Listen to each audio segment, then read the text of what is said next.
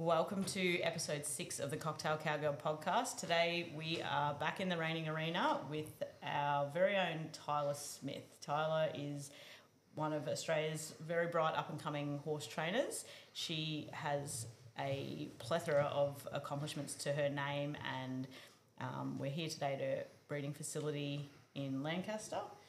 And thanks so much, Tyler, for joining me today.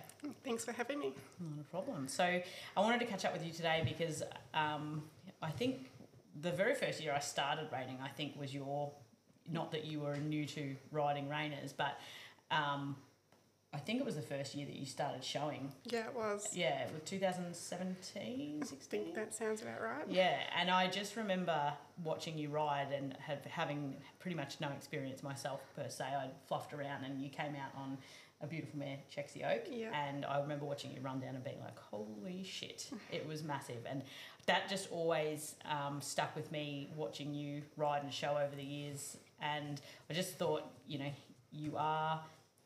we talked about before, young in the scheme of things, but I think what you're doing and the future for you is going to be so interesting and so bright that I just wanted to see where you're at now, what the plan is, how you've got to where you are.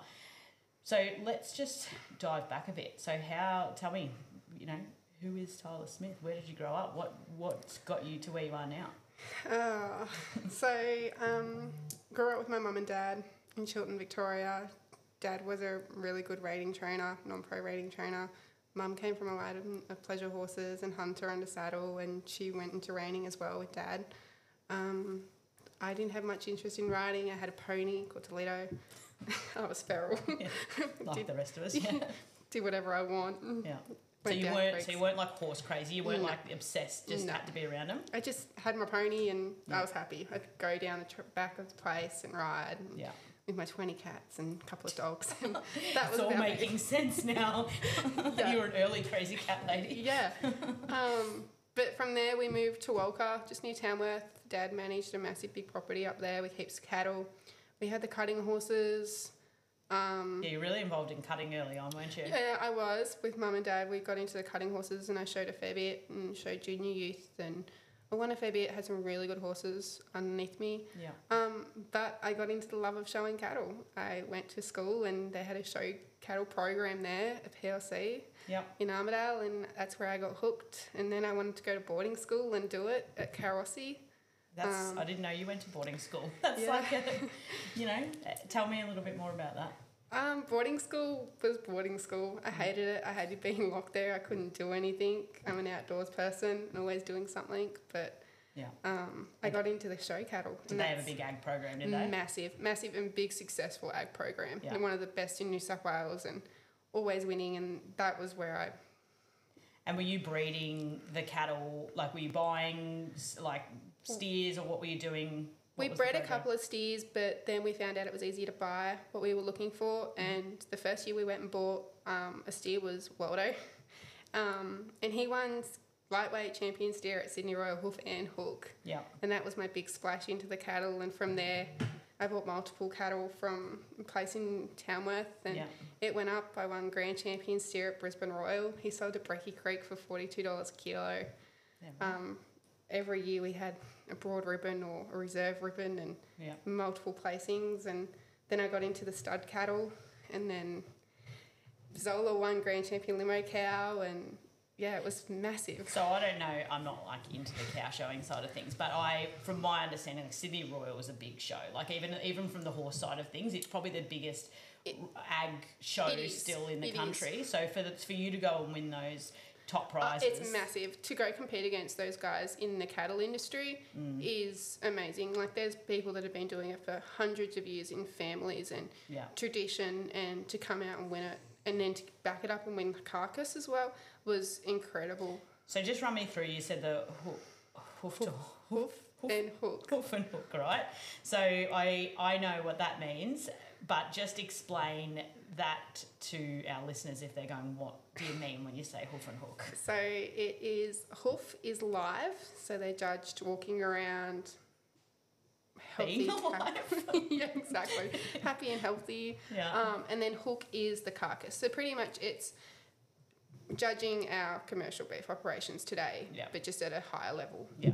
Yeah. So we still have to have fat and marble, and Woolworths and Coles still buy those steers and butchers, and it's literally just the top end of the beef industry. Like I'm like a total wuss. Like I would have, if I was prepping something for something like that, and then be like, okay, I'll see you in carcass in a couple of hours. Like I personally would probably be like, no, all the cows can come live in my house. But was that just something that was just part of the process? It was part of the process. We had those steers for 90 days and we looked after them like better than we looked after ourselves most of the time. But we had the concept that you'd raise them and that was their job. That was, and we never saw them. There'll be photos of carcasses, but there's nothing to it once they're gone. So it's not like you're looking at it going, oh yeah, that was my lovely pet.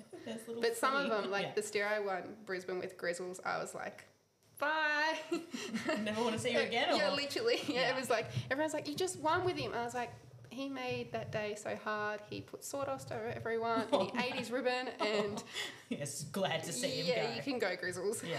What about, did you have any... You've still got one... Have you got cows here that you showed? Yeah, I've still got my 4 stud cows. So I still have Zola, which was the cow that I won Brisbane with. So she was obviously not a... No, she was a breed cow. She's a limousine cow. So she's here with the calf that she won Brisbane with. And that's pretty cool that you still got them. I love my show cows. Yeah. It taught me so much about life. It taught me about how to present yourself, how to present your stock, how to look after your stock, because you had to look after them. Like, they can't tell you if they're hurt or uncomfortable. You just had to be so full on attention to detail with them. And then you made lifelong friends out of and connections in the industry. It taught me basically how to deal with the horse industry, but at like an easier level in some ways. Yeah, for sure. And is that something that you ever could see yourself getting back into, like a cattle operation, or is that I still have, like, I flushed a heap of my cows and that, and I still have all my embryos and semen sitting in my tank. And one day I'll go back to it, but horses kind of got me hooked. So you went to ag college. Sorry, not ag college. You went to boarding school. Yeah. And then out of school, did you go to college or uni or anything after that? Was I did uni. I did Bachelor of Digital Media. Don't know why, but I did that. You did something? I did something. Appease your parents? Yeah, basically. Yeah. But then when we moved down to Victoria just when I finished school. Yeah. And then I kind of looked around and went, what do I do? And I was riding Chex Yoke when I was 18, which was when I finished school. And I looked around and went, oh, we've got horses here, might as well ride them. Like, and was it just like I'll just do it because they're there? Yeah, it was basically, we've got horses sitting there, might as well just ride them and try and do something with them. And did your mum and dad, like, you've got parents that were very heavily involved in the horse industry, did they ever put pressure on you that you needed to get out there and do it, or they just let you kind of find your way? Or they were very good at letting me find my way, but they weren't like, you just go do you and be a big green rider. Like, and Dad and Mum would never let me enter a green rider class ever. They're like, no. Tough. We have standards and you're not that low. Like, so I was that's nothing against green riders. Everyone's got to start somewhere. But yeah, they were like, we're not going to let you be green. Yeah. You've got to.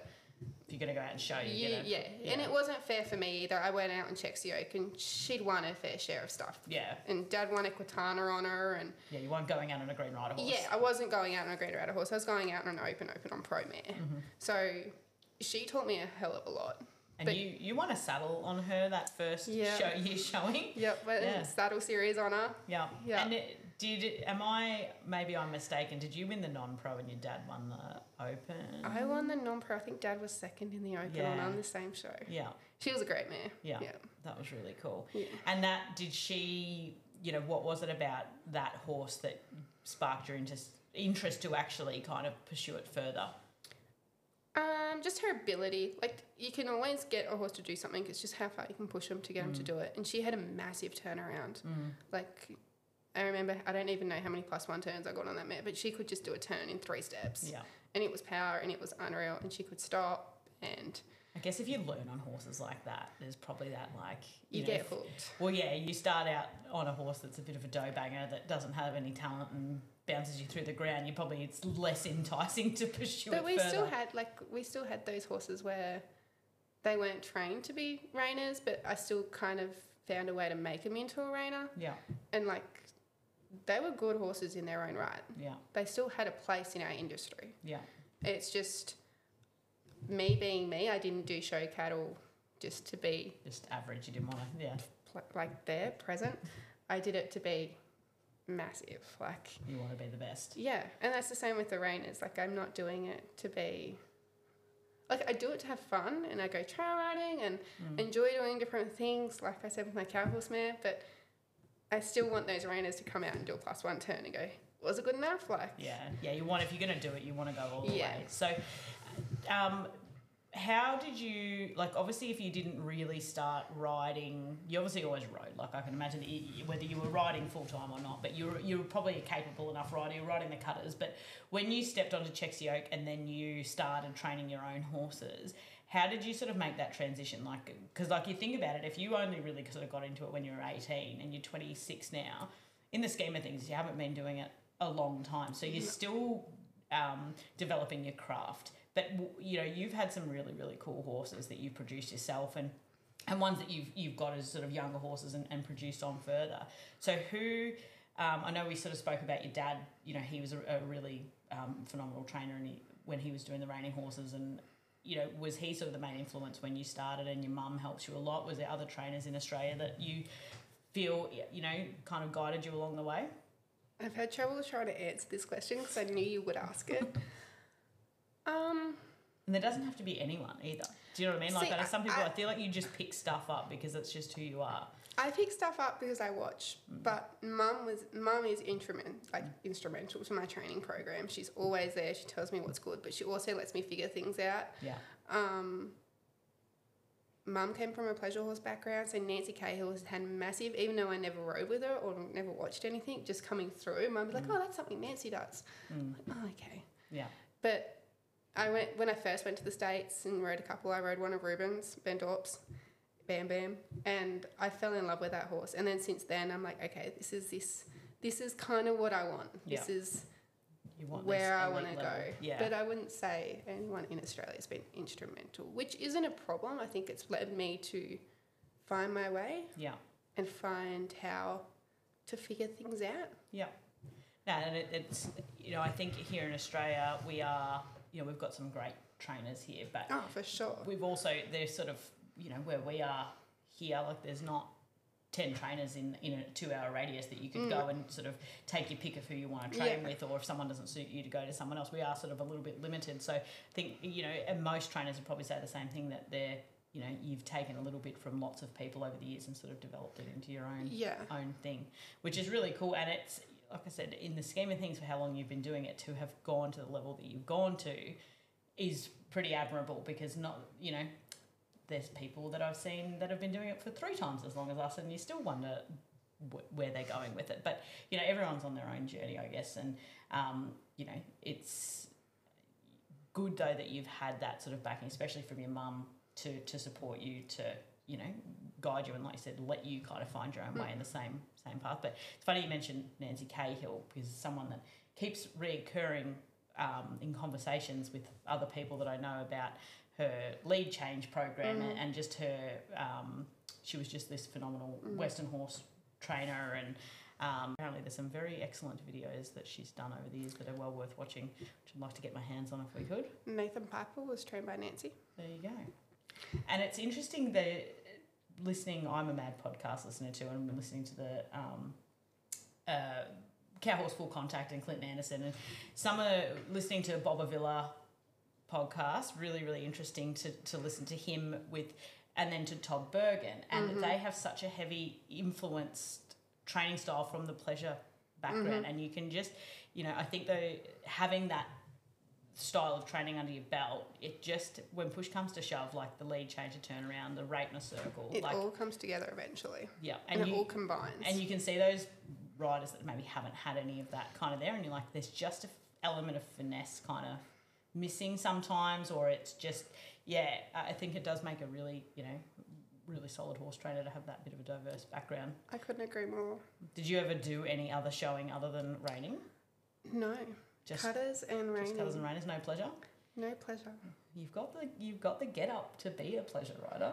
I know, I have the jackets. I don't know. I always say to Mum, if we it was either we were always looking for like another kind of something different. Yeah. And it was either going to be go buy a pleasure horse or go cow horse. And look at you, raining. Yeah. So let's just roll back a little bit. So you've had Chexi Oak. Was the next horse that was on your radar, was that when you got to Sniper, or was it there another one between? Who was the first one that you actually put through and did yourself? Saturday Night Special. Yes. So he was a cutting bred horse. Yeah. And he was sitting here, and I was like, can't sit there and do nothing. So that was it. He was just here. Yep. Yeah. You know, you did really well with him, and then he went on to have, a lot of success with another non-pro rider. Yep. And then where did we go from there? Sniper. Righto. So we want to talk about Sniper. So he was a really influential horse for you. He was probably, I would say he was my big bang. Yeah. He was the one, so I bought him off Angel Marsh and John Wicks, and he was literally probably the one that went, okay, you can do some stuff with some horses, you can train a horse. So his turn was massive. To this day, his turn is massive. What was it about that horse though that made you? Because he'd had a little bit of training before you got him. He did have training. He was a futurity horse with John. Yeah. Just his ability. He was a very easygoing horse. He was a stud colt, very quiet. He was just good natured. Like he'd accept anything you kind of taught him and tried, and it was just his trainability. Like, so you just saw a horse that you felt you could, advance with, and and because he's by the big gun. Yep. Yep. And so to me, looking at it, I didn't, and again, this is I'm not into the breeding side of things. I'm not familiar with the big gun. I didn't feel like his breeding was like that modern reining style, but you still went out and he was, just as competitive as everyone else. So did you look at him as a stud prospect, or did you just look at him as a horse? I just looked at him as a horse. Yeah. We were going to cut him, but he was just quiet. Like he travelled next to mares, he'd stable him next to mares, mum showed him. Yeah. Everyone, you could do anything on that horse and he was drop dead quiet. I believe now he's a gelding, but he's a rooftop horse. Well, that's it. Now he's doing the Rooftop Express. So I watched him, at a few of the rooftop shows and just goes out there and just does his job. Yeah. And, he loves it. He has the national anthem sung on him at Sydney Royals with flags and the fireworks show at Brisbane. And that's when I sold him to Dave and Jane, I was so proud to have a horse that was a reining horse, but then could go out and be this totally diverse, quiet, be an all-rounder. And I think he gives credit to raiders because we can go, look, they can do anything. They're quiet 100%. And they're used to it. And that horse, you had a lot of success with him, but was winning the ARBC non-pro, it was Derby. Yeah. Was that the highlight? That was the highlight. That one and winning the Open Derby at New South Wales State Show.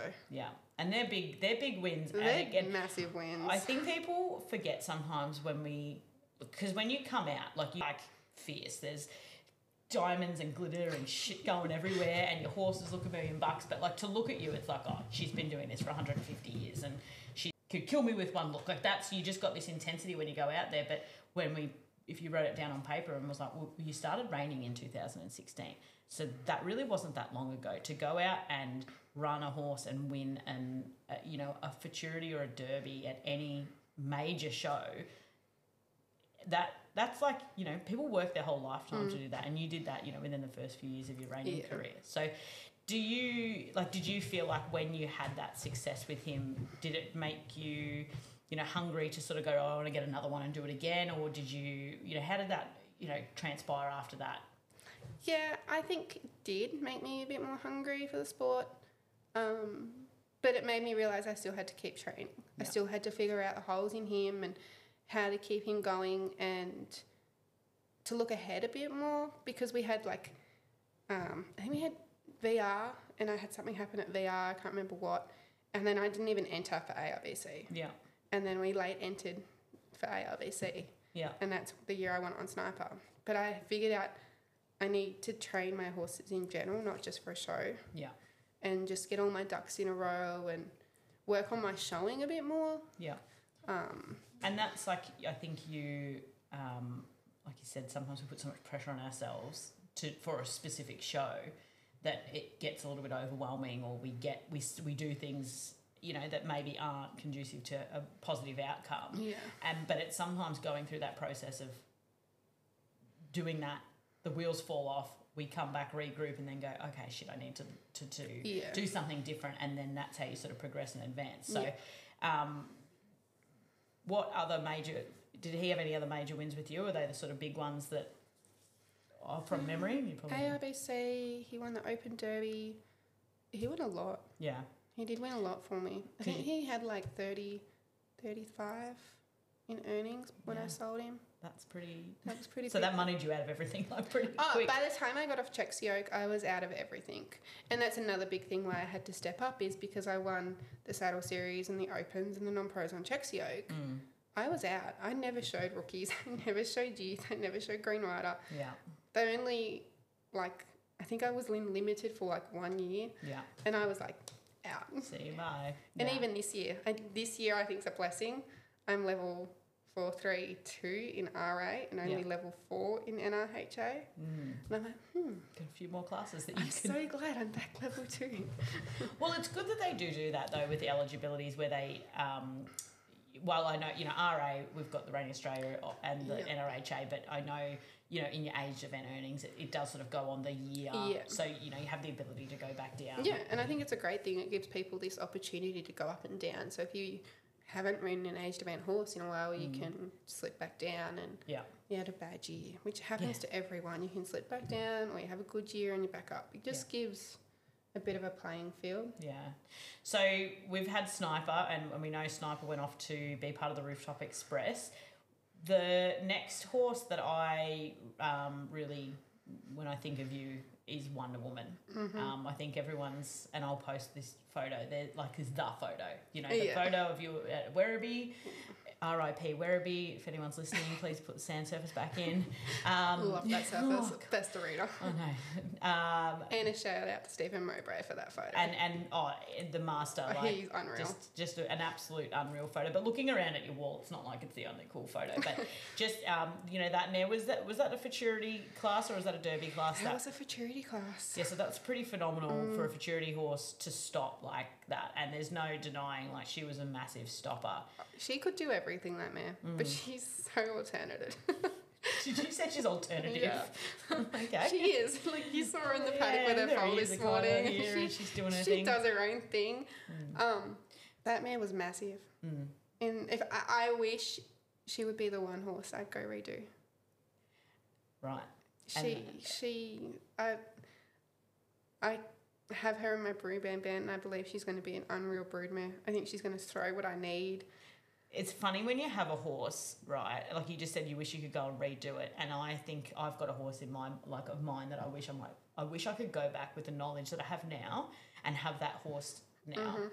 And is that what you kind of mean? Do you feel like you now, and it's like I said, like you started raining like, and I'll say, we both started raining the same year. Like, we could ride horses and whatever, but it's like in the scheme of things, it isn't a real long time. And you're going to, I don't want to say stuff up, but like you're going to do shit that you look back at and go, I did that the hard way. Yeah, I did that the hard way, or maybe my knowledge wasn't where it was at to get the best out of that horse at that time.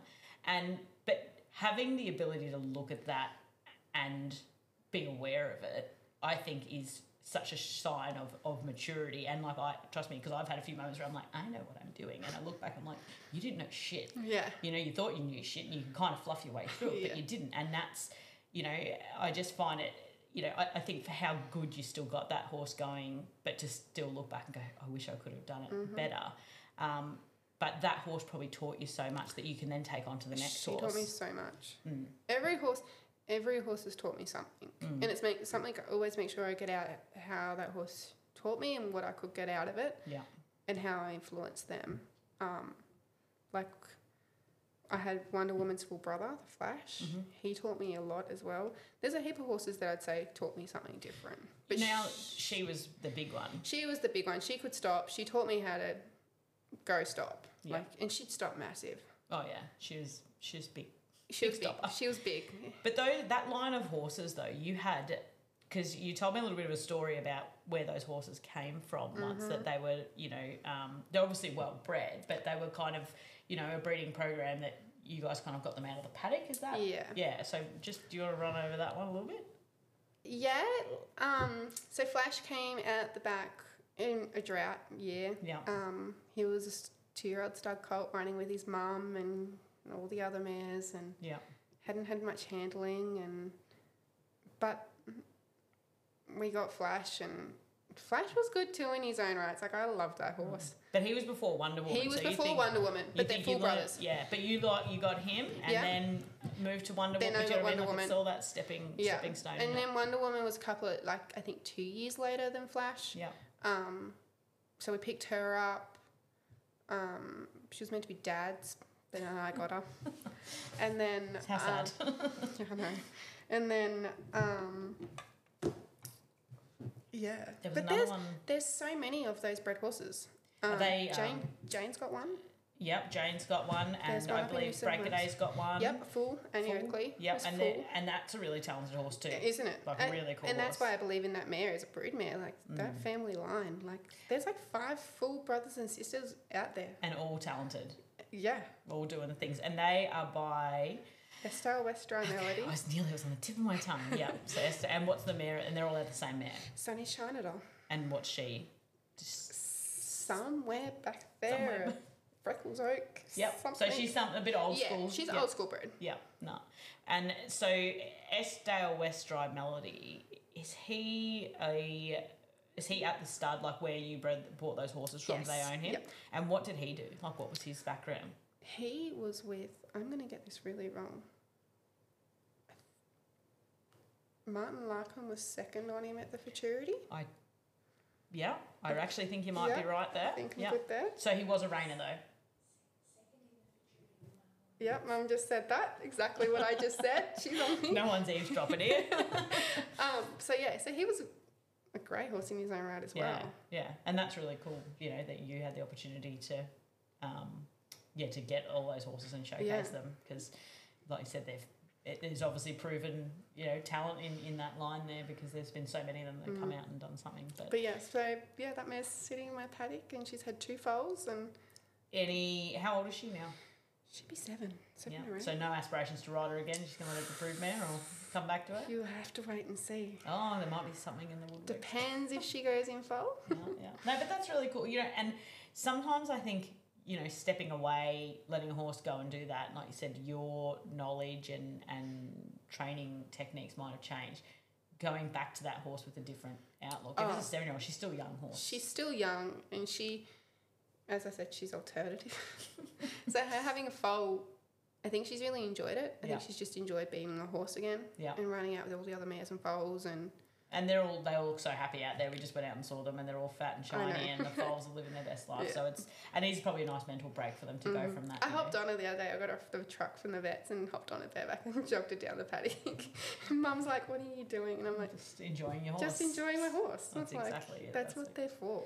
So talking about your breeding program, you guys have really, got some amazing things on the ground here. Like there's not, in Victoria at least, like we're probably in the reigning capital of Victoria, where we are here in the Golden Valley area. You guys have got a really strong mare program, and I know you're really proud of your breeding program. You're very passionate about it. There's some, a lot of thought goes into what you breed, and the stallions that you guys support. You and your mum run Cowgirl Performance Horses, so you are agents for some American sires. Yep. Tell me a little bit about how you got to have this band of mares that you've got, because you've got some imported mares, you've got some really unreal cow horses, like some pretty special stuff out there. Run me through that. I think going to the States when I was a kid, I got ingrained that you need mare power. Like it comes from the mare, and it stayed with me until today. You look back at any good horse in the States and they're out of an unreal mare. Yeah. And you see those stations, you see Tamarack and Tyon and Rafter Bell and all those ranches, and they've got incredible brood mares. And I went, that's something I want. You can't go buy, at the stage where I started, you couldn't go buy a reigning bred horse for sale. There wasn't enough of them around. So I went, no. So I just started doing the breeding. My first mare I bought was Skeets Remedy, producer of over 100,000, the Damn Gunner Reload, Futurity Derby, Equitana champion. And I went, that's where I want to be. I want to be riding these great horses, and the only way I could see doing it was breeding them. Yeah. And I'm still to today, my moral is I want to breed what I want to ride. Yeah. And it doesn't matter if it's my Walla Walla Whiz or my Space Scott Whiz. Yeah. It's anything. And I truly believe in these mares I have here. I will stand up any day and say, I reckon, as I said with one of them, I reckon she's going to be a producer. I say the same about my Einstein mare, or even my Hollywood Custom mare that I won the Futurity on. I'd say the same about her. Yeah. But, you know, and a lot of those mares you've kept on the roster here in the Broodmare program. But I think that's really, you know yourself, those mares, you've ridden them, you know what their temperament's like, you know what their trainability's like. You wouldn't be sort of keeping them if you went like, this thing really hasn't got the mindset to be a top-end performance horse. What sort of horses are you breeding them to? Like why are certain crosses better? Like I don't, personally, I'm not that knowledgeable on breeding. So I look at it and I'm like, oh, that's a beautiful horse. It won all these things. But I don't look on paper and go, well, these things are really hot and these things are really cold, so they'll come together. Or in the past, like how do you, sort of match up mare to stallion as to what you're breeding? Me and Mum are massive on it. So no, I've gathered. Normally there's like books and papers everywhere of like the number one crosses for the last 3 years in reining cow horse cutting. And so you're not just like winging it. You're not looking online and like, wow, someone put a cool reel up. I want to breed that. I always say every year I have a love breed, and it was my Spook Scott Whiz colt. Or Spook Scott Whiz at the time. He was my love breed. When you say love breed, just because you just love that horse? Yeah, exactly. I'm dying for one. Yeah. And the same with my Iceman. I really wanted an Iceman. And same with my Walla Walla. Really wanted a Walla Walla. So Walla Walla Whiz that's the first one? There's one other in the country. Okay, yeah. And so that's pretty unreal that you guys have been able to get one. I was blessed the day I met with Mr. Arcasi and Casey Deary to get that semen. I was blessed. Yes. But I bought an imported gunner mare, and she's the only imported gunner mare in the country. And I look, what's the number one cross of gunner? Walla Walla Whiz. So is that, and we don't have to talk about this if you don't want to, but so that getting that Walla Walla Whiz semen, was that something that you had to, because as far as I'm aware, no one represents him in the country. So how did you go about that? And this is really cool because, but if you want something so bad, which you clearly did, and this is what I give it to you, like you're freaking tenacious in a way that like you obviously found a way to make it happen. I used my contacts very well, or I was very... I know you say you were blessed, but... I was blessed. No, I was truly... No, but I truly was blessed to have Casey Deary introduce me to Mr. Arcasi and take the time away at the Futurity to make that happen for me. Yeah. I was truly blessed. And it all happened just because of that one meeting. Yeah. And, like, to get that here, I spent hours and hope and dreams and money, and it worked. Yeah. But it's one of those things... I really wanted it. Yeah, so you did whatever it took. So I did whatever it took. Yeah. And I'm so grateful we've got an embryo in the mare. That's unreal.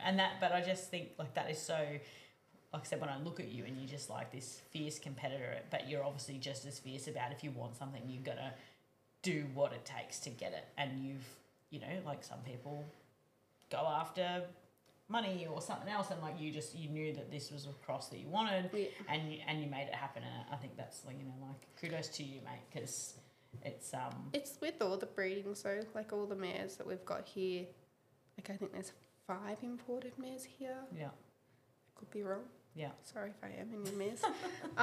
But I try to do the best for my mares and know the best crosses for them. Yeah. And sometimes I might not get it 100% right, but they're still good. But my main thing about breeding these horses is something I want to ride, Mum can handle, they're quiet, and they're going to be acceptive to what's around them and who's around them. Yeah. Like, it's no good breeding these level 4 Futurity horses when we've only got 15, 20 level 4 Futurity riders. But that's the reality of it here in Australia. Like, and I think... But then we still need those level 4 Futurity horses because that we still have a level 4 futurity, I yeah, guess. exactly. And we still have those riders that are going to come out. Like, yeah. And we've got some really cool up-and-coming riders. Like, I think if you look at the youth pen at the moment... like the youth pen is going to be crazy in another couple of years. They're going to be up there with us. Well, they're already up there with us. Yeah. Like, there's already youth kids in the level 4 finals, and you're level 4. You're like, get out.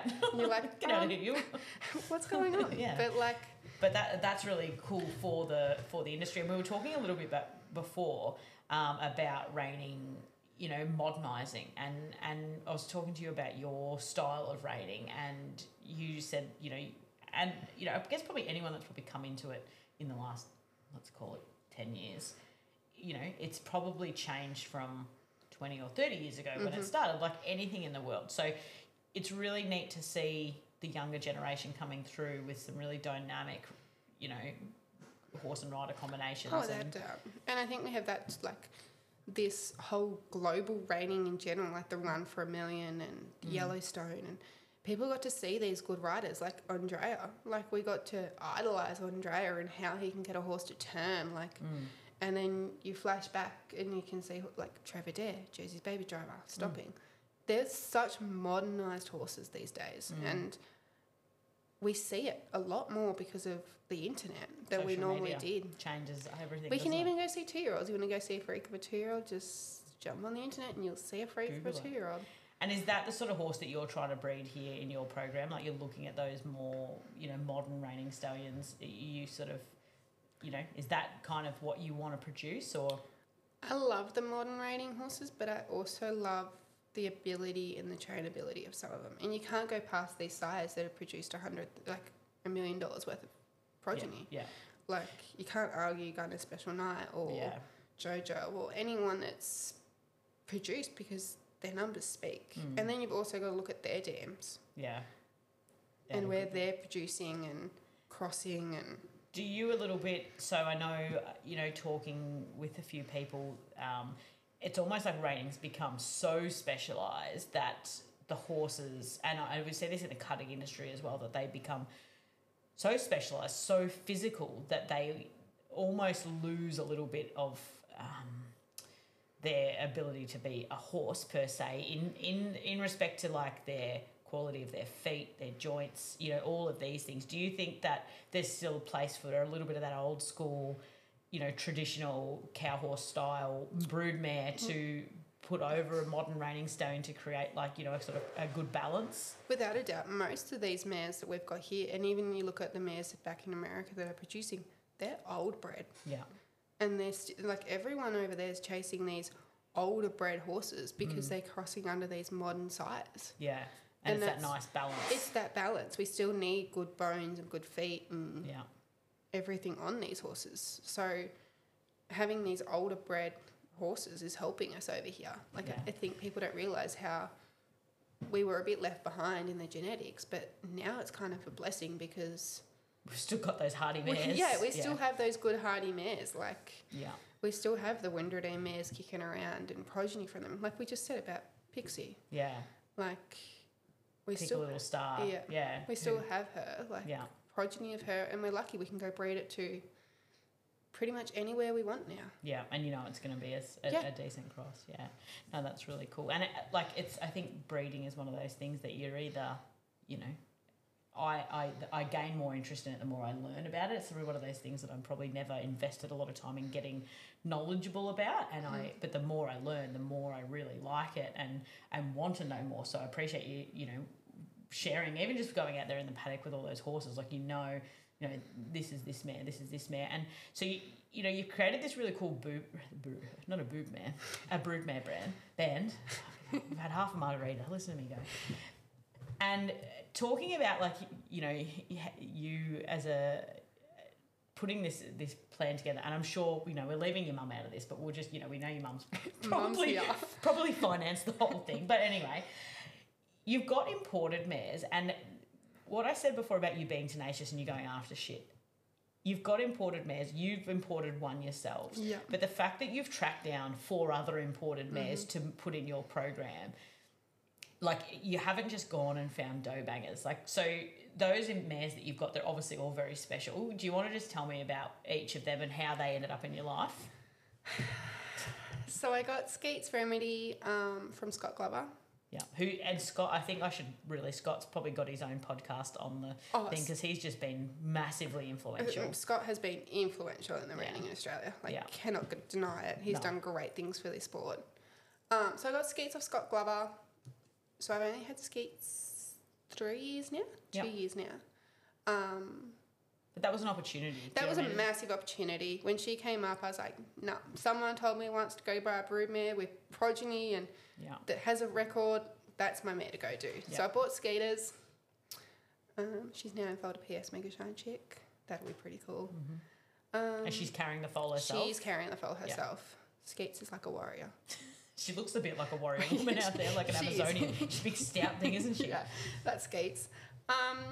Then I bought my Einstein mare off Donna Sadler, and she produced a couple. I've had her for the same amount of time as Skeets. I have a Spook's got a whiz colt out of her. So the Einstein mare was imported? No, she's from an imported mare. She's out of an imported mare, yep. Then I bought my imported Gunner mare that Donna imported into the country as well. Yep. So she's the only imported Gunner mare in the country. So Gunner Check It? Yep, Gunner Check It. And had she shown in the States? She did show in the States. Taylor had her in the States, and then Donna brought her out when she was injured. I've only had her for a year and a bit. Yeah. So I've got 2 Iceman fillies out of her. Yeah. And she's promising. She's a gorgeous mare. She's a gorgeous natured mare. Yeah. And then we have... So she's by Gunner out of a New Chester Cashmere. Okay, yeah. So, and her dam is a full sister to a horse that's won 100,000 in Europe. So, there's, like I said, the numbers speak. Yeah, numbers speak. It's not like you're buying things that haven't got some sort of proven record. Yeah. So you've got a lot of reiners, but let's just roll around to the cow horses. The cow horses and cutters. You've got a bit on at the moment. I have a massive load on at the moment. So we also have the cutters. We have an imported hardest little pet mare, Pepto Tasmare, that we bought from Morning Sun. Betty, she's had a top sale at the NCHA for jury sale with Rob Leach. Her daughters are gone on. She's been a great mare for us, and she's still going. We're still pulling foals out of her every year, and she's showing great promise in the cow horse area as well as the cutting. And then we have an imported grey Starlight mare. Yeah. We had Barbie when we worked up at Walker, and then they sold her, and we only got her back about a year ago. Who's Barbie? Starlight Barbie, the imported mare. So she's produced over 100,000 as well in the cutting pen. That's pretty impressive in Australia. Like I think some of these massive in numbers, Australia. It's you think of and you'll probably know this better than I will because I actually have no idea. Like highest producing money earner in Australia, like Wiz Destiny. Wiz Destiny, right? And how much would Wiz Destiny have won? Wiz Destiny is just down the road, by the way. She's just down the road. She's just down the road. She'll be out tomorrow. Yeah. Like, wouldn't it be over 100? I don't think it's over 100,000. It might be like 50 grand. Let's just as a complete rough thing. But that was back RA. I know, but in the scheme of things, you think in Australia, like to earn 100 grand, even in the cutting pen, is massive. It's massive achievement for these mares. Yeah, so that's pretty. Especially impressive. back when these mares, like we're not talking like the 6-7-year-old mares, we're talking like 24, 25-year-old mares. So they're back when embryos weren't really a thing. They have to carry. Yeah, so it's a massive thing for these mares to produce that. Yeah, and so we were chatting a little bit before, like you've obviously been very competitive in the reining, and there's a couple other things on the horizon for you at the moment. Yes, there is. So I have a cow horse futurity mare as well. Watch out.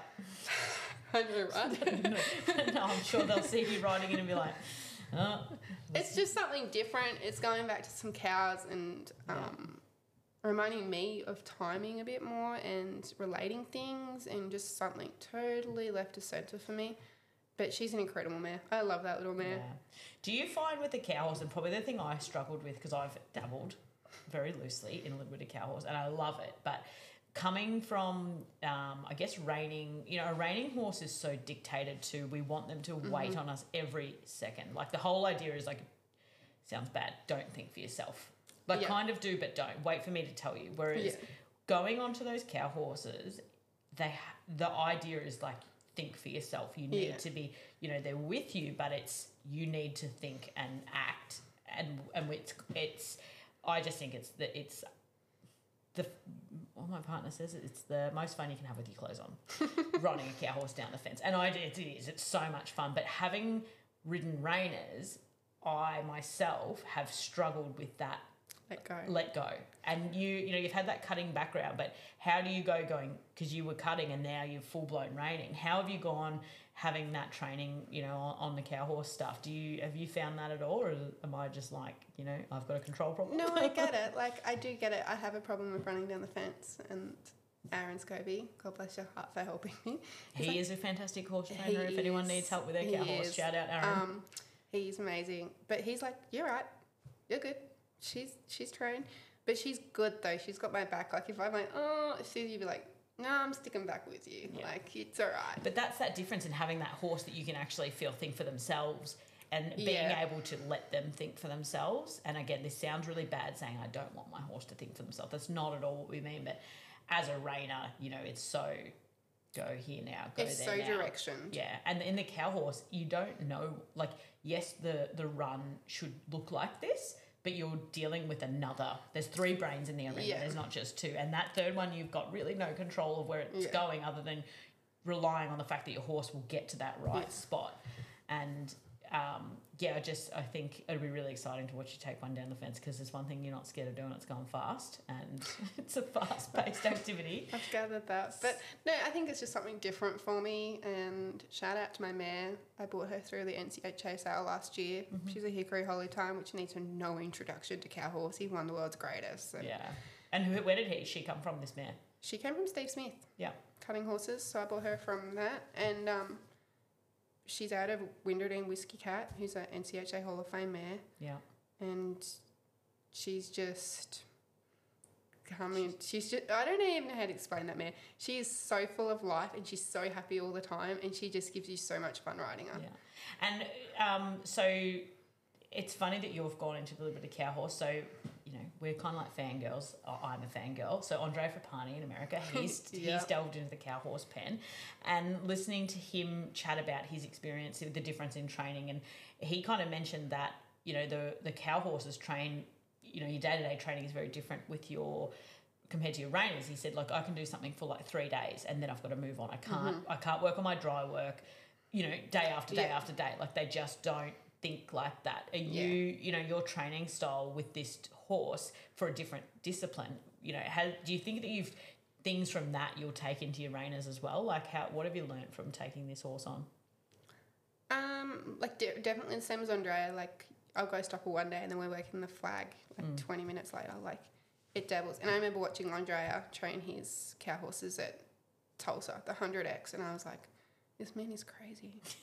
Like, it's like 4 a.m. in the morning and he's working the flag, and then it's at the reining show. Yeah, and then it's 6 o'clock, he's back on reiners. Probably like, get out. And we were like, maybe he was in the other pen, but we're still like, it's too much energy for us. But like, I definitely think so. It's taught me how to make them probably a bit more broker, and anywhere in any situation you need to be able to step in and step out. Yeah. And I think that's the same as, like, let's break down our turnaround. You want to be able to pick them up, help them, put them down, and they should keep turning. Yeah. It's the same with the cutter. You want to help them through that turn, or the cow horse, and pick them up and be out of them. Yeah. I think it's get in and get out. Yeah. And that's something I know as I do as a reiner, I'm not very good at getting out. I kind of like, I'll just keep hold of you. Yeah. I think we've all got things like that we know we need to work on. But so you've got the ARCHA Futurity coming up on this mare. Yeah. And a couple other events we're maybe signed up for. Yeah, I'm pretty sure we're going to do the world's greatest. World's greatest? You going to America? No, the Australia's greatest. ARBC. Shout out to Gita. Yes, we'll all be there at the ARBC. But I think that maybe there's another event you should do. Maybe Australia's greatest horsewoman. So I think you'd be a good contender for that. And I'm part of the organising committee for that show. Like, shout out Australia's greatest horsewoman. But we've got some really cool people coming down for that, especially a few Queenslanders coming down this year. But I think it's a really fun show. We hold it to Tura every year. It's in April this year, and I think it'd be very cool to see you there. We were chatting a little bit earlier, and I asked you to come on this podcast because I've sort of watched your professional, non-professional career, whatever you want to call it, over the years, and you know, you watch the highs and the lows of someone, and I have a lot of admiration for what you do, and every time you come out, you know, you're so well presented. Your horses always look immaculate. You always go out there and kind of lay it on the line. But something that's been a big topic in this podcast is, you know, how do you keep your, you know, your head in the game, being at a certain level? Because, you know, I kind of have this motto that I feel sometimes like everyone wants you to do well, sort of until you do better than them is how I have, you know, felt myself sometimes. And I'm saying, like, I haven't won any futurities or derbies. Like, I haven't won anything major. I've had some, like, you know, ancillary class level wins. Nothing, but that, you know, I may have surpassed some other people, and I myself have felt it where it's like, oh, yeah, like, clearly it's okay if we're all at the bottom of the barrel together. And it's not sort of awesome, you know, it's not an awesome feeling, but I myself have had to work through that, and I just feel like you've kind of had this rise to success so quickly.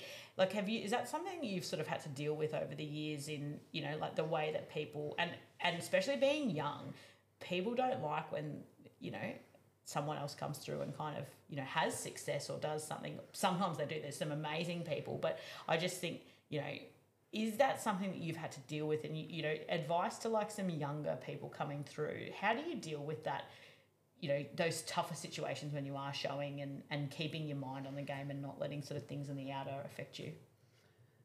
I think the best advice I can give for anyone, you need a really strong team. Yeah. You need a really good backbone team behind you.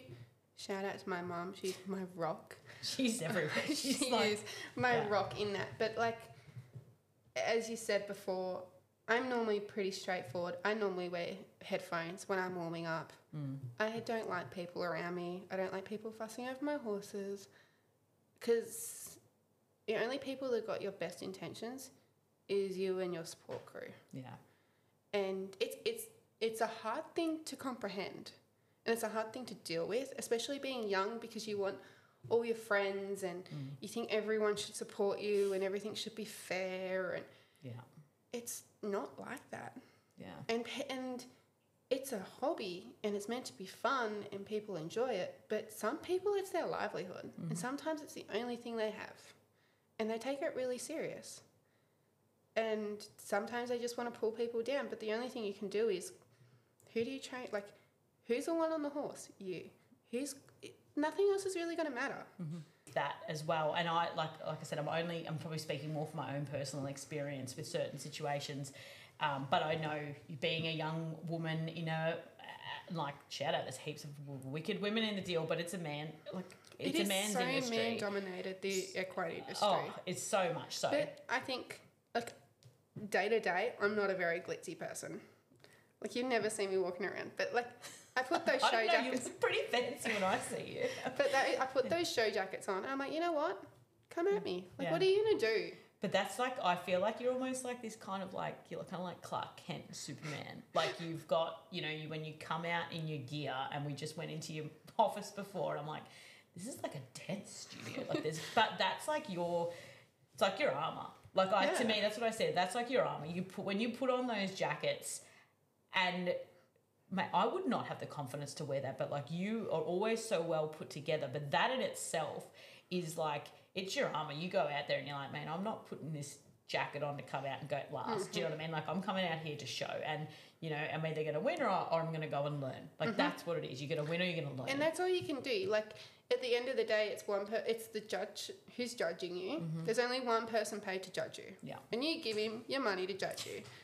Sometimes. So you take his suggestions, but everyone else, you don't pay them to give their opinion of you. So why do you notice it? Yeah, I know. And I love that you have that outlook, because But I didn't have this outlook. Like, I was so nervous. Like, I learnt very quickly that the top is so hard. But when we brought the imported mare in Plum, I did the mental athletics, and it literally changed how I thought. So let's just delve into that a little bit more, though. So you guys did import the mare Plum out of town. Yep, imported Plum out of town. And beautiful mare. And the mental athletics program is something with Gil Freeman. Gil Freeman. Is it just Gil Freeman? It's just Gil. So sorry. But they're coming out here. They are coming out here. So that I think at the moment in sports across the world, not just horse riding, mental mindset, mindset programs are really becoming very apparent that they're needed. But I think in this day and age where mental health is such a big issue, that having your mental health in check per se, whether you want to call it that or not, without a doubt, makes a big difference to your ability to perform, especially something where you're relying on an animal who can feel what you're feeling. It'd be different if you were, swimming or running. Driving a car. When you're on a horse that literally can, we say can feel a fly land on their back. If you are feeling anxious or stressed or nervous, that feeling will go through to your body and the horse is going to react to that. So that program has really helped you. That program helped me significantly. Today, I have total clarity in the show pen. I can think through things. I don't seem so rushed. And I don't... Shout out to Gil. I don't know how he did it, but everything just clicks now. I'm like, okay. And even at home training, I have a really cool futurity mare and I love her. And I said to Mum yesterday, I'm like, no, I've got to push her because I know I'm going to come through the centre and do something crazy. And she's just going to have to deal with it because I'm probably just going to panic on her. Yeah. And that's okay. You can panic on them. You can do whatever, but you've just got to have it so you and them both understand that situation. And I think Equitana taught me a lot about that too. Yeah. That is one intense... Oh, yeah. high music, high adrenaline show. And, you go out there and that music's pumping, you're like, oh, gosh. Well, it's funny you say that because I feel, I went there on a horse as well that was fully not prepared to go into that situation. And, I don't mean this disrespectful. I think you had a horse that was probably a little bit too much for that horse. But I look at that now and as sometimes I think you have to put yourself in situations that, and I was talking to my last guest that I had on, Sam Chesnick, she's an eventer. She said sometimes you got to lean into the hard. Sometimes you got to push to things to feel uncomfortable to then be you kind of step back and go, okay, I'm going to learn how to make that a better situation. And you and I both went on horses that were wigging out, and why do we take them? We did. We thought maybe it'd be okay, but it didn't. But the knowledge that gave me from going to that thing, I think you just said the exact same thing, taking those horses there and it not going to plan and it kind of falling apart and then going, all right, I know what I need to do. If I'm going to put a horse in that situation again, I know what I need to do. And I don't think any professional horse person would ever tell you that I've never been to a show and had a horse that wasn't prepared. Everyone's going to do it. You do it all the time. Yeah. And this year... Not, it's not like doing it to hurt the horses. You genuinely don't know till you get there. Yeah. And this year, this is massive for us reiners. There's a lot on. There's a lot on. And, put aside my cow horse dreams you've got a lot on. Challenge. But, you look around, we've got a show this weekend, and then we've got VRs the week before ARBC. We're going, straight from Tatura to Dalby. And then GV, RA Reigning Futurity. I'm sorry if I missed anyone. RA Reigning Futurity, NRHA Oceania with the 60,000. And Equitana. Yeah. We don't finish showing until November. Yeah. And this is Victoria. That's if you want to go further into Queensland, there's Tropicana, there's the, State Show, PCRS. New South Wales State Show. If you want to go to, go Tasmania, you go South Australia, there's heaps of... Yeah, why not? There's something this year. But my point is, our show year doesn't end until November. We've got a lot on. We've got a lot on. And, for us to have these horses ready, I think it's more of a mental game on ourselves and to know how to look after ourselves and our horses in a whole different league. Yeah. I've already started thinking about my Equitana horse and how we're going to keep them mind sound, physically sound, mentally sound, as well as myself. I've got a long show year with pressure. Yeah. But what I've found to keep myself mentally checked is I read the mental athletic books and mental mindset books because if I go on TikTok and Facebook... You get into a hole, black hole. I get into this that's really good. And half the times they're not even Australian horses. I'm like, there's two. Oh, you look at horses? I look at little baby dogs that have been abandoned in Asia and stuff. Really? Yeah. My TikTok's my algorithm's off. No, mine's there's a lot of cooking really... and... glimpse of really good horses, I'm like, oh God. But that, and it's, you know, it's easy to get wrapped up in that though, because people put the highlights reel up, and I was talking to someone about it the other day, like, and I do it, mate. Who doesn't do it? Who doesn't go, I'm not going to put that shitty ass video. I'm going to put this bit where I look really good for this 2-second snap. But we look at other people's lives and try and compare our own. And I think, you know, you've just got to keep your eyes on the lane ahead of you and not worry about what everyone else is doing, because... Without a doubt, and I think everyone's got to realise in this industry in Australia, everyone's got challenges. Mm-hmm. Like, we haven't got the indoors, we haven't got the surfaces... Yeah. We haven't got the breed of horses. Everyone's in a challenge in themselves. Yeah. Like, it's easy to get caught up and go, oh, this person, oh, they have an indoor, they can ride 7 days a week. Mm. Well, you don't know. Like, you don't know what other personal struggles. So and that's why I sort of wanted to do this whole thing of, you know, because to highlight the fact that people that we look at, like, you know, I mean, if you went to a show and looked at you, the way that you guys roll out there with your horses, you didn't know anything about it, you'd be like, oh, she's got it made. You know, everything's perfect. And it's like, you know what, like, you've gone through your own struggles, and like I said, everyone does deal with that, and you don't know what someone's dealing with, you know, whether it's horse, personal, financial, emotional, like whatever it is, like everyone's got something. And I think, you know, it'd really, you know, be amazing if we just all probably a little bit more compassionate towards each other, I guess. Without a doubt. Like, it's one of those things. And it probably didn't open my eyes until I went to the States and just come home. They help each other. Mm. Like, I remember riding at Rubens. We'd have, like, one day we had, like, 25 people in the arena. And we were all riding horses. And there'd be, like, there was 4 level 4 futurity finalists in that arena. And it was, like, everyone's helping people. Everyone was helping everyone else get ahead. Yeah. Like... And that's also, and I think it's, you know, like I said before about having a great team, it's all relative to probably who you surround yourself with. And I think, you know, as you mature and get older, you probably are more selective in who you surround yourself with, you know, and want to be around people that want you to do well. It's want you to do well, but you always want people around that challenge you. Iron sharpens iron. Yeah. Mm-hmm. Like this weekend, like... I still want to see what Cameron and Kieran have got, and Lana and Kate. And Game on. Hey, I've got a futurity horse now, right? I'm out. But I want to see where they're at. Make it up the entries. I want to see where they're at. Yeah. Because at home here... You're just looking at yourself. Yeah. But and I am also the same, and I not in a way where I want to be like, oh, mine's better than that. But you just want to go, oh, yeah, mine's there. Like, you don't want to look at them and go...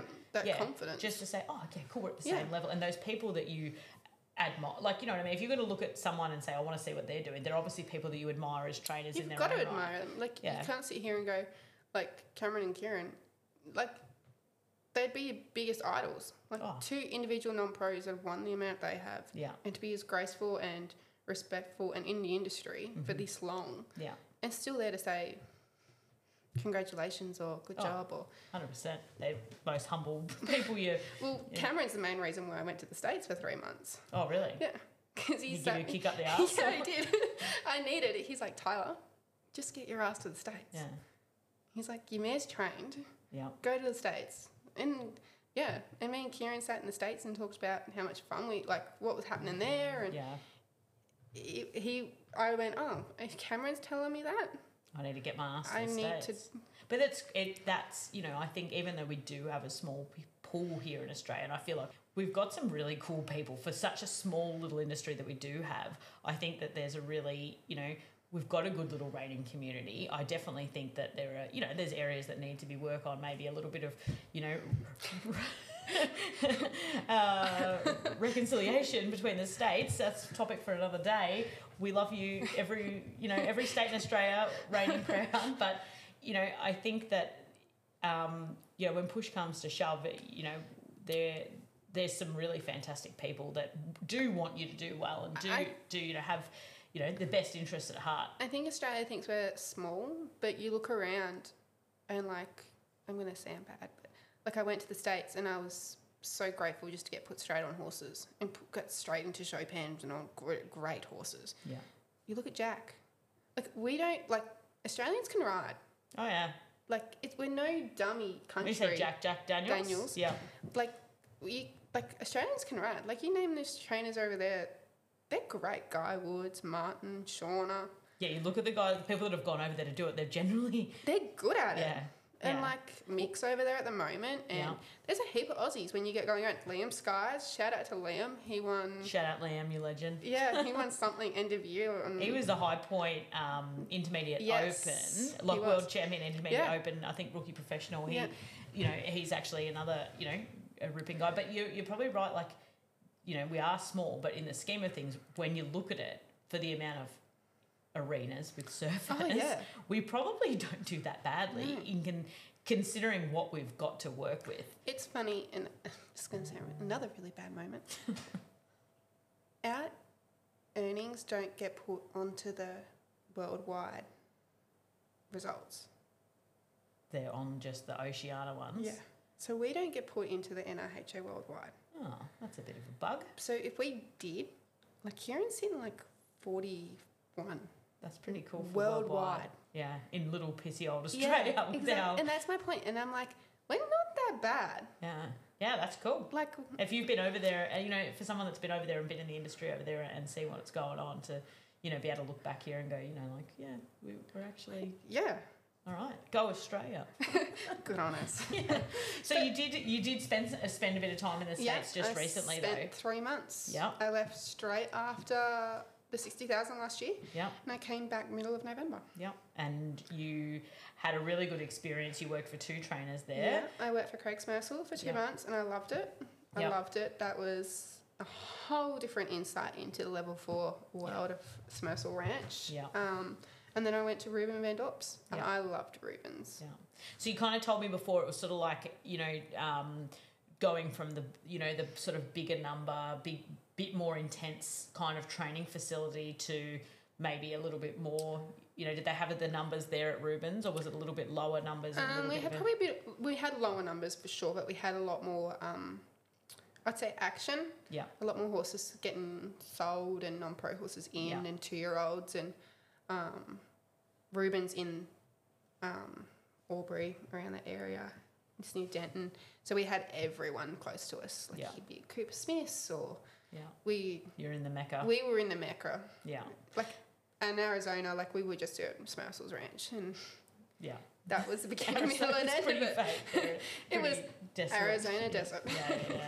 Yeah. Sometimes I look at the people that live in Arizona and I'm like, why? Why would you live there? It was so hot, and it's gorgeous, and I'm like, it's the same view every day. Yeah, I know. But this, you would never have to build an arena because you just plough up some sand, so it'd probably save them a shit ton of money. It's so hot there, though. Not worth it. I'd have that roof, for sure. Yeah. But I don't know. I loved Ruben's. I give full credit to Ruben for helping me. Yeah. I've come back a different horsewoman. Yeah. He gave me probably the confidence I needed to say you can do it. Yeah. I had 2-year-olds and derby horses, and he let me show, and he was like, you've got this. You can train a horse. Just because you're young and you're a girl, don't think you can't. So what's the biggest thing that you think coming back from there that you...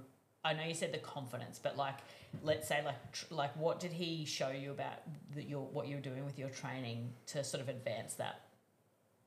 He just had faith in me. He just gave me a string of horses and went, these are yours. Yeah. And I had 2-year-olds and I had derby horses, and every day he'd be like, you're good. Keep doing what you're doing. Keep doing what you're doing. And if I got trouble, I'd be like, hey, Ruben, I just don't get it. And he'd be like, no, you'll figure it out. The old sink or swim, nothing wrong with that. But he was so good. He'd always be there. Yeah. But he wasn't on me. And if I felt something was really good, I'd be like, hey, Ruben, he's like, that's really good. And then he'd be like, oh, you're getting this horse, and let's video this. This looks really cool. And he was just he's such a happy, genuine guy where he wants everyone to succeed. He's one of the very few trainers. He's $1 million rider. He did not ride one futurity horse this year. At the futurity. Didn't have. Gunny had one. Peter Furious had one. He gave them out. He's to his just to other trainers. Yeah. Because he was only level 4, and he went, oh, I don't think I'm level 4. Here, take this horse. Yeah. Brian Bell finaled one of his horses. Oh, but you know, he might have, and that's a really cool thing that I think you do see a lot more over there is trainers going, okay, this horse doesn't suit me, it suits you, you take it. And I think that's the best for the horses, and it's the best for the industry, and it's best for our clients. Yeah. That's the biggest thing in reining is we need clients. Yeah. And we need to do them good. Like if we don't suit with it, I should go, hey Steph, you're going to get along great with this horse, or just try it, or see what you reckon. And I think that's something that we do probably lack here in Australia, and not because of anyone, probably more so because of the lack of clients. I think that reining trainers here are probably a bit reluctant to pass a horse on to someone else because there's not always going to be someone that's going to fill the spot. Whereas over there, you know, if they've got 30 or 40 horses in the barn, that's like a small string, which here, you know, other than, you know, like Kate and Lana, but they're training horses for an array of things. They've not got 40 reining horses in there. You know, there's probably not many other trainers in the country that have got that number of horses in the Western. Probably not. I wouldn't imagine. So we were talking before, so when you made the choice to go over to America, when you had to go over there because you're obviously working for a trainer in the reining, in the cutting, and you know, most of these sports, you have to be a professional if you are making an income from riding or training or doing anything like that. So you had to make the choice to step into that professional role, but you were able to take an apprenticeship. So just run me through that and what your decision moving forward is, because it's a funny game, the horse industry. So what are your thoughts on that? It is a funny game. So I went over on an apprenticeship scheme, which is what NRHA and RA do, and it's where you work under an assistant trainer for 12 months or be a professional for 12 months to see if you like being a pro. It's not something for everyone. Life can change. Yeah. You might go, you know what, I hate riding 18 horses a day. It's not for me. There's no money in this. So no fun. So I did that based on the fact that I knew I was going over for 3 months, probably longer. But I don't know. I'm still torn over it. Like, I love training horses. I truly do. Mm-hmm. But I think I'm still young. Mm-hmm. And I still have my own horses, which I'm lucky. If I didn't have my own horses, I'd be, okay. But I still have enough horses underneath me to go. Now I'll be right as a non-pro. I've got. I was going to say, I don't think anyone's going to send you horses nicer than what you've got in your paddock. Like at the end of the day, that's. And that's why I bred these horses, so I had them. Yeah. I wasn't relying on someone else to bring me those horses. Yeah. So there's a part of me saying, I think I know I can help people, and I maybe have a different training approach and maybe a lot more different techniques. Yeah. But I think because I'm young, it's still a limit. It's still limiting me on being a trainer. Yeah. And it's such a hard thing because people go, oh, you're just young and it's industry. And, like, kudos to, like, the Norburys and the Warrens and, like, they've been in it forever. Mm. And they're great at it. And they can teach someone like that. Yeah.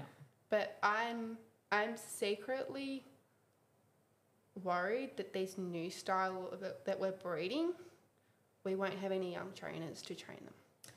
And I kind of look at that a little bit myself at, you know, I guess you look at the main trainers in Australia, and I guess with the exception of probably yourself and Lana Kelderman, who are under 30, and, you know, we've got like Chelsea Rags, sort of relatively young too, but like in that kind of younger bracket, there's not... you know, everyone's kind of at the end of their... This sounds bad. They're not at the end of their careers, but they're probably nearing that bit where they've been doing it for a very long time.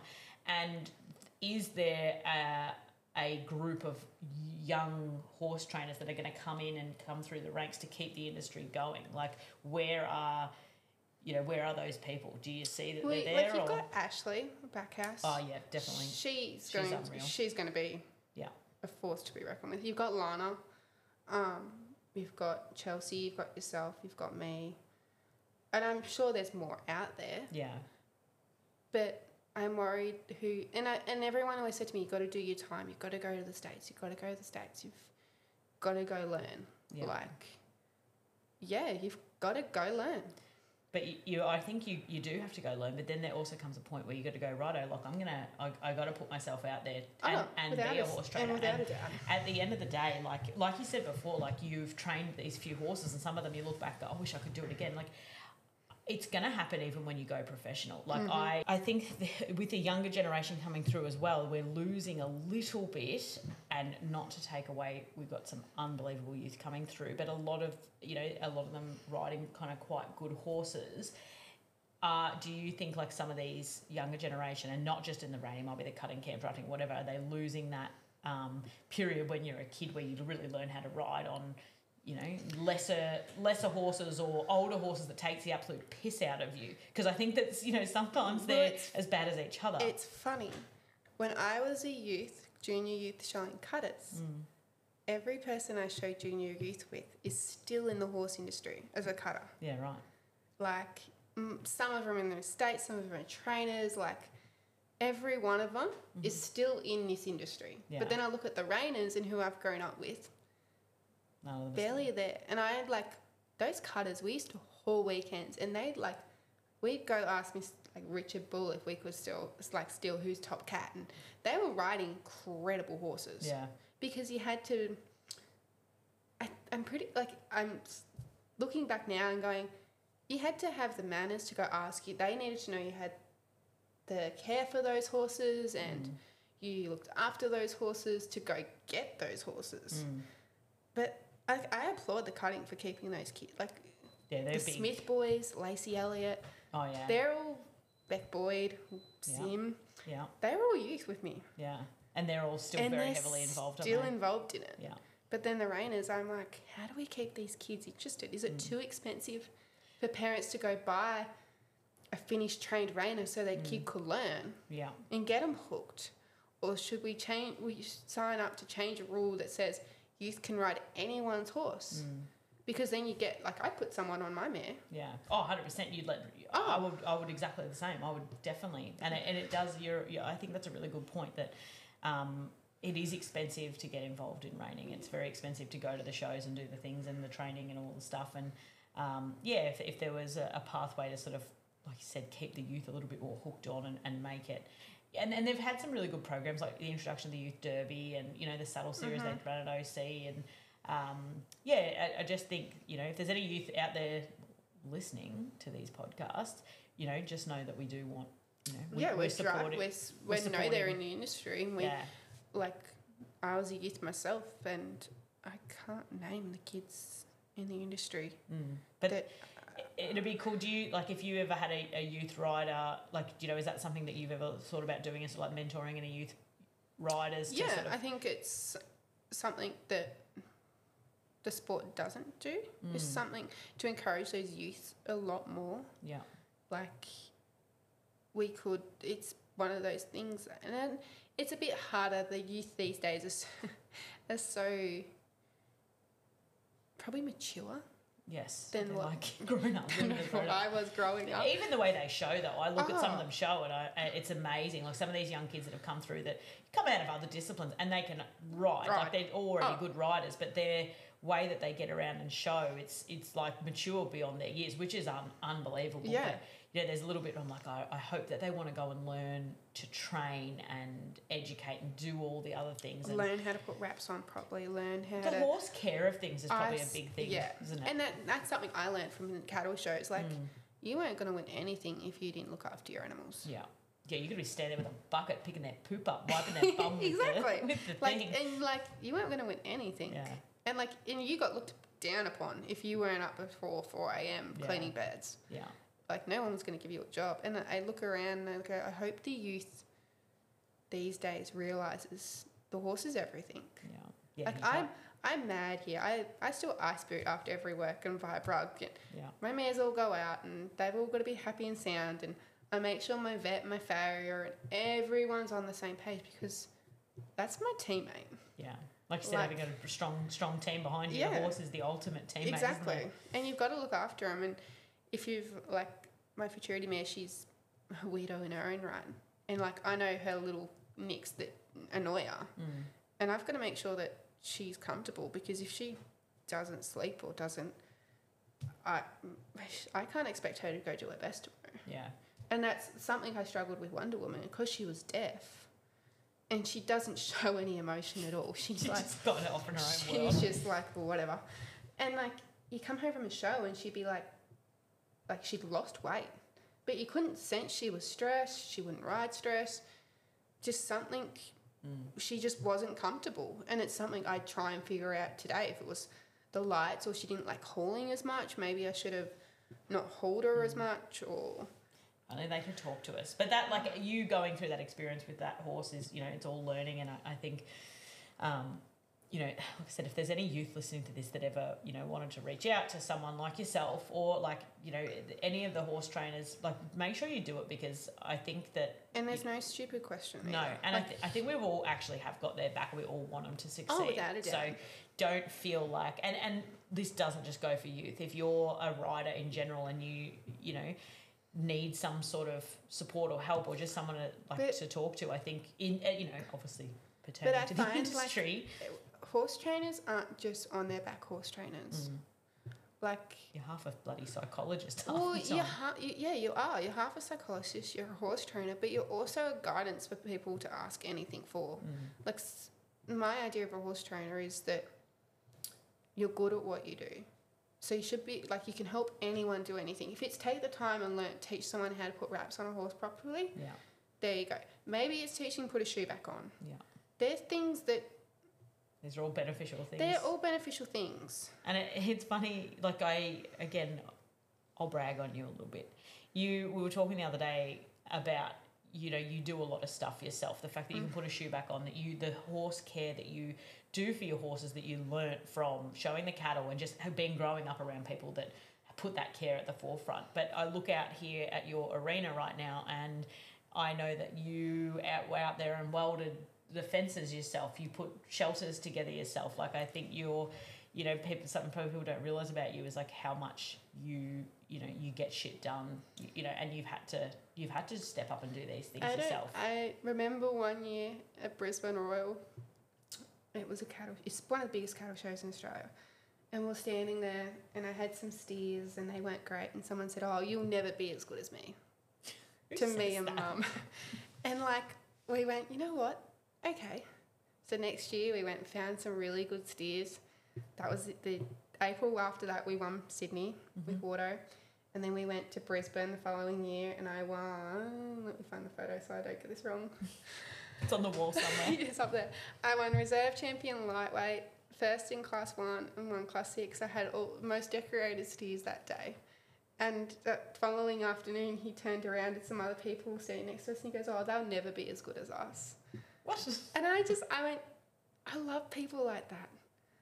It makes you work harder. It makes you work harder. And I did that with the rails and whatever I built, and everyone's like, no, you can't do it. I'm like, I might screw up. But you went out there and you had a crack. They haven't fallen down yet. Hey, they look pretty neat to me. Like, I'm not going to go to a spirit level, but like... But that's Please don't. But that's a mental thing, I think, is having the ability to not, and like that is a determining factor, I think, in whether you're going to be successful or you're going to wallow in your own self-pity. The fact that you can take that, someone saying that, and go, you know what, I'm not going to let that engulf me and ruin my day. I'm going to go, you know what, I'm going to show you. But my worst thing about like doing the farm stuff, like going welding, is I've got to go to the tool shop. Do they look at you and be like, is this for your dad? Yeah, they judge me so much. They're like, what are you doing now? And I'm like, I'm just like welding the shelter together. Right. And I'm like, don't burn your house down. Judge me? Like, and it's interesting being a young woman, it's funny that this is still apparent in this day and age. You think that it would have gone, you know, we've moved on from that. But you can be standing, and this isn't everyone, but like you can be standing in a group full of older, mature men, and they will walk around and shake every man's hand and completely bypass you. And I just think that mentality is so outdated, and there's so many these young, inspirational, and like not even young, just so many inspirational women that, you know, we still kind of get fobbed off a little bit as like, oh, without a doubt. And I like get back in the kitchen, kind of, you know. I give full credits. I remember last year at ARBC, I was sitting in the pen. It was some ungodly hour that we ride our raining horses. And I was sitting with Warren and Butsy and Todd Graham some of the big wigs. The biggest wigs in Australia. And they were all so nice and so polite and so encouraging. Yeah.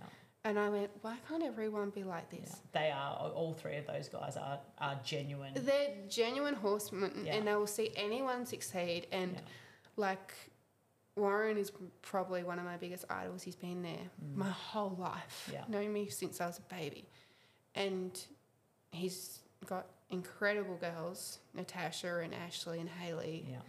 And I give him full credit for raising strong horsewomen in this industry. Yeah, and they're not successful just in the reining pen. Like, they've got some of the top show horses that they do for fun. You know, it's Well, Tash has the show horses with Hayley, and she also can train one hell of a pleasure horse. Oh, yeah. And Ash, like, if Ash decides to get on a cow horse, we're all in trouble. Oh, yeah. I think that's... But that night I was sitting there and I was like, this is 3 of the best horsemen in Australia. Yeah. And they're having the time to talk to a 25-year-old girl, just talking stuff. And I'm like, this is why I love the industry. Then that's the thing. There are such amazing bits to it too, isn't it? And I think when you get around those people, I don't know, this is like my favourite quote that I keep referring back to is like, the competition's at the bottom, they're collaborating at the top. And I think what you just said there, those 3 guys who are like at the top of the top, the fact that they're happy to, you know, like you said, that they made you feel like that's, you know, that's what it's about. And when you surround yourself with people that are like legitimately, you know, they've made it to the top and they've been in that realm for a long time, I think, you know, their outlook, they've had those experiences, the ups and downs and rounds, and they're the sort of people that you want to surround yourself with and emulate, and that really, you know, they bring positivity to your life. But they also bring fun. Like Warren last year, it was open pen middle of the night. I don't even know. But like, he got off my horse, stopped really good, gave it a pat, and then Warren like comes straight down running at me, and there was sand everywhere. And the whole pen was laughing. I was like, this is the best thing. Yeah. Like, makes it fun. It makes it fun. And sometimes reining is so individualised and it's me against you, and we forget some of the fun. Yeah. And we forget that everyone's there for the love of the sport and the horses and the people around us. And well, it is, we do this because it's fun, and it does. I think sometimes we need that reality check to come back and go, you know what, even if you go in and have a balls up, like, go out, hug your horse, whatever. Tomorrow's another day. There'll always be another horse show. Like, I think, and that's a mental maturity thing to get to that point where you can go in and do that. And I you know, for me, looking, like, just talking to you now, like what you said you've gone through in the last couple of years with, you know, traveling and this and that, like, it's like you've kind of come to that point where you're a bit more like, not that you're ever not like that, but you're just really settled in what you're doing, and you're like, I've got a clear path. Yeah. And you know, I think we'll see that in your showing in the next 12 months as well. Like, I'm really excited. I hope so. I've worked hard on my show team this year, and I've got myself, and I said to Mum yesterday, I sat there on my futurity horse and I said, I don't want her to be unprepared for anything. Yeah. You want to know that whatever happens, she's ready. Yeah. So let's, we probably should wrap things up here because we've both got to get to a horse show. So you've got a cool team of horses out there. So for the future, looking ahead, like you know, what's on the horizon for Tyler other than greatest horseman, greatest horsewoman, the futurity for the cow horse? What are your reining horses out there, and what are we looking forward to?